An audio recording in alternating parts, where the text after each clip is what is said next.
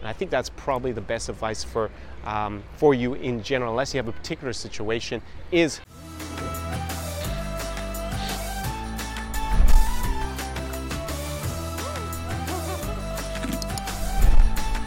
SAR Experience.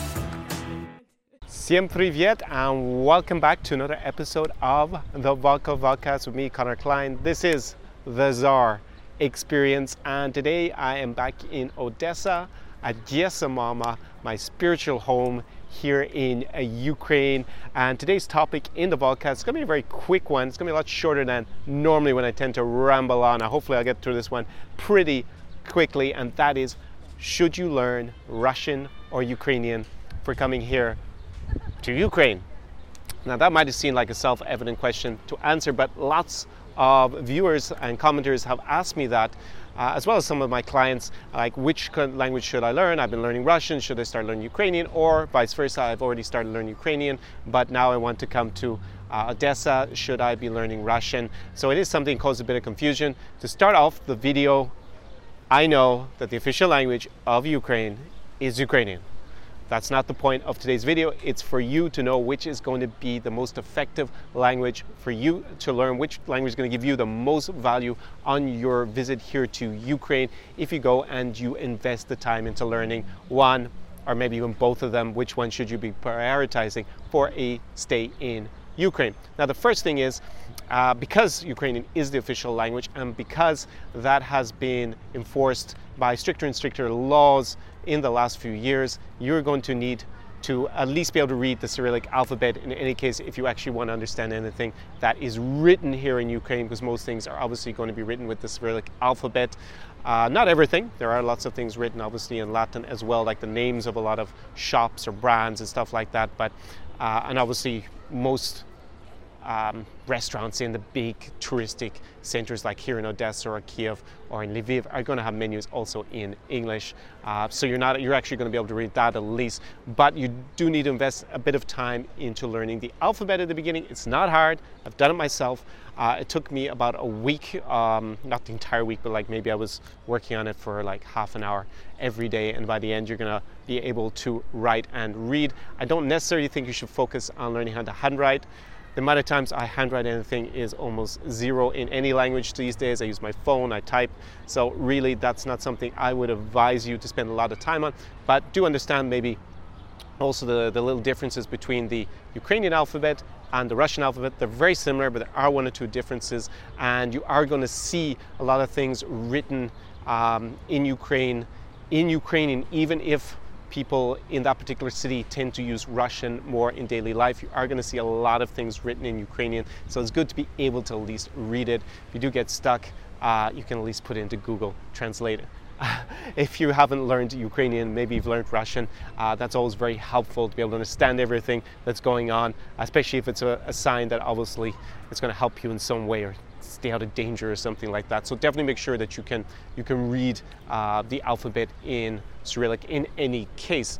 Now, in reality, and I made another video for Tip Thursday about where in Ukraine do they speak Russian. The reason for that is, even though that the official language here is Ukrainian, a lot of cities and a lot of people in the country still use Russian more than Ukrainian on a daily basis. And I'm going to link that one up in a card, of course, and down below in the description. So go ahead and watch that video. I don't want to repeat what's the content that's in there. That's a more dynamic one. I'm like going through the city here in Odessa from last summer, and you're going to see exactly an overview of the cities where Russian is speaking, where you can use Russian.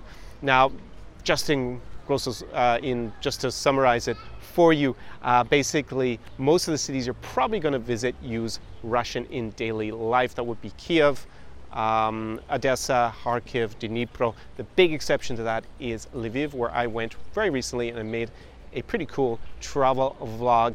I'm gonna link that one up, of course, in a card and below in the description. And there I actually went to learn Ukrainian. That's a big city in the west of the country, and that's where the majority of people actually speak Ukrainian in daily life. So definitely that's the first thing. If you are planning to spend your time in Lviv and not in the rest of Ukraine, then 100% you should be learning Ukrainian, because it is the language that's going to be most useful for you if you're hanging out in that particular city. It's definitely overwhelmingly the main language spoken there. In Kiev, you're going to see a lot of things, most things actually written in Ukrainian today, but the reality is in the center of Kiev, more people use Russian, especially if they don't know you.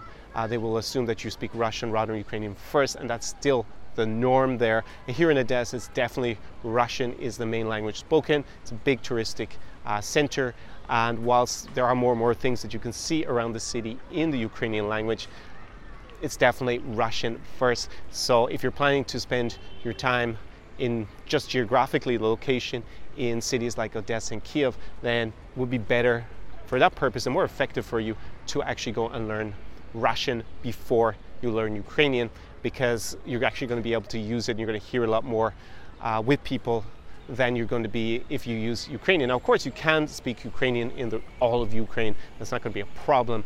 But if most of the conversations are actually going on in Russian, it will be more useful for you to learn Russian first. So whilst the majority of Ukrainians do actually speak Ukrainian as a first language, I just outlined like 4 of the 5 major cities as using Russian. So that might be a bit surprising. How does that work out? That's because in most of the rural areas of the country, Ukrainian is the first language. And in fact, a lot of people are just bilingual. They may be speaking to their grandpa or grandma in Ukrainian or Russian, and vice versa. Then with their parents, they might actually use the other language. So a lot of the country is just in reality bilingual.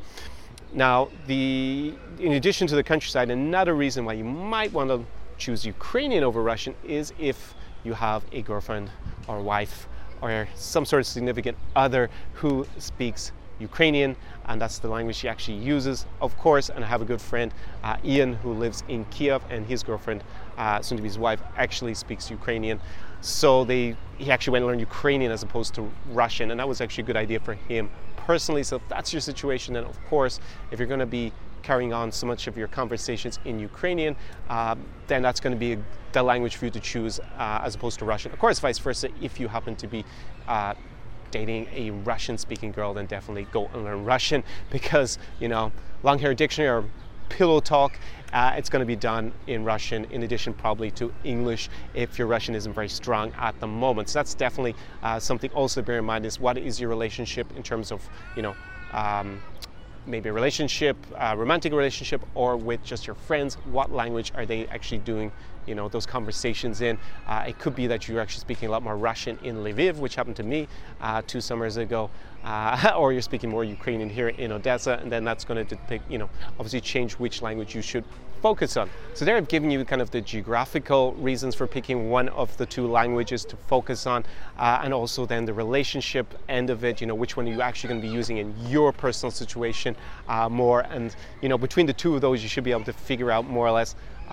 Maybe it might be a bit ambiguous, of course, if you're here with a Ukrainian-speaking girlfriend in Odessa, or vice versa in Lviv with a Russian-speaking girlfriend, then you may have to weigh up which is more important for you. But in general, that should give you a clear indication of which language is going to be better for you to personally focus on. Now, the other thing, of course, to bear in mind is the number of speakers of both languages.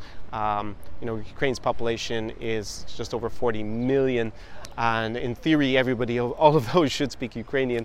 But obviously, Russian is a bigger international language. It's an official language of the UN. It's obviously used in Russia, and a lot of the former Soviet Union is still a lingua franca. So if you go traveling, for example, in Moldova, you can use Russian. Now, people may understand you in Ukrainian there as well, but it's less likely. And of course, if you go to Central Asia or the Caucasus, outside of Russia, then you're going to be able to use Russian an awful lot for communication with local people there if you don't speak the local language and they don't speak English, for example. So for that reason, if you are debating about it, then I would advise that you lean towards choosing Russian first, because you are going to be able to use it if you go traveling afterwards in other countries like Belarus, Russia, even in parts of the Baltic. Still, there are a lot of Russian speakers, and you just don't have that with Ukrainian. The Ukrainian diaspora I've actually met some of them in Brazil. There's actually a town called Prudentopolis where Ukrainian is still spoken.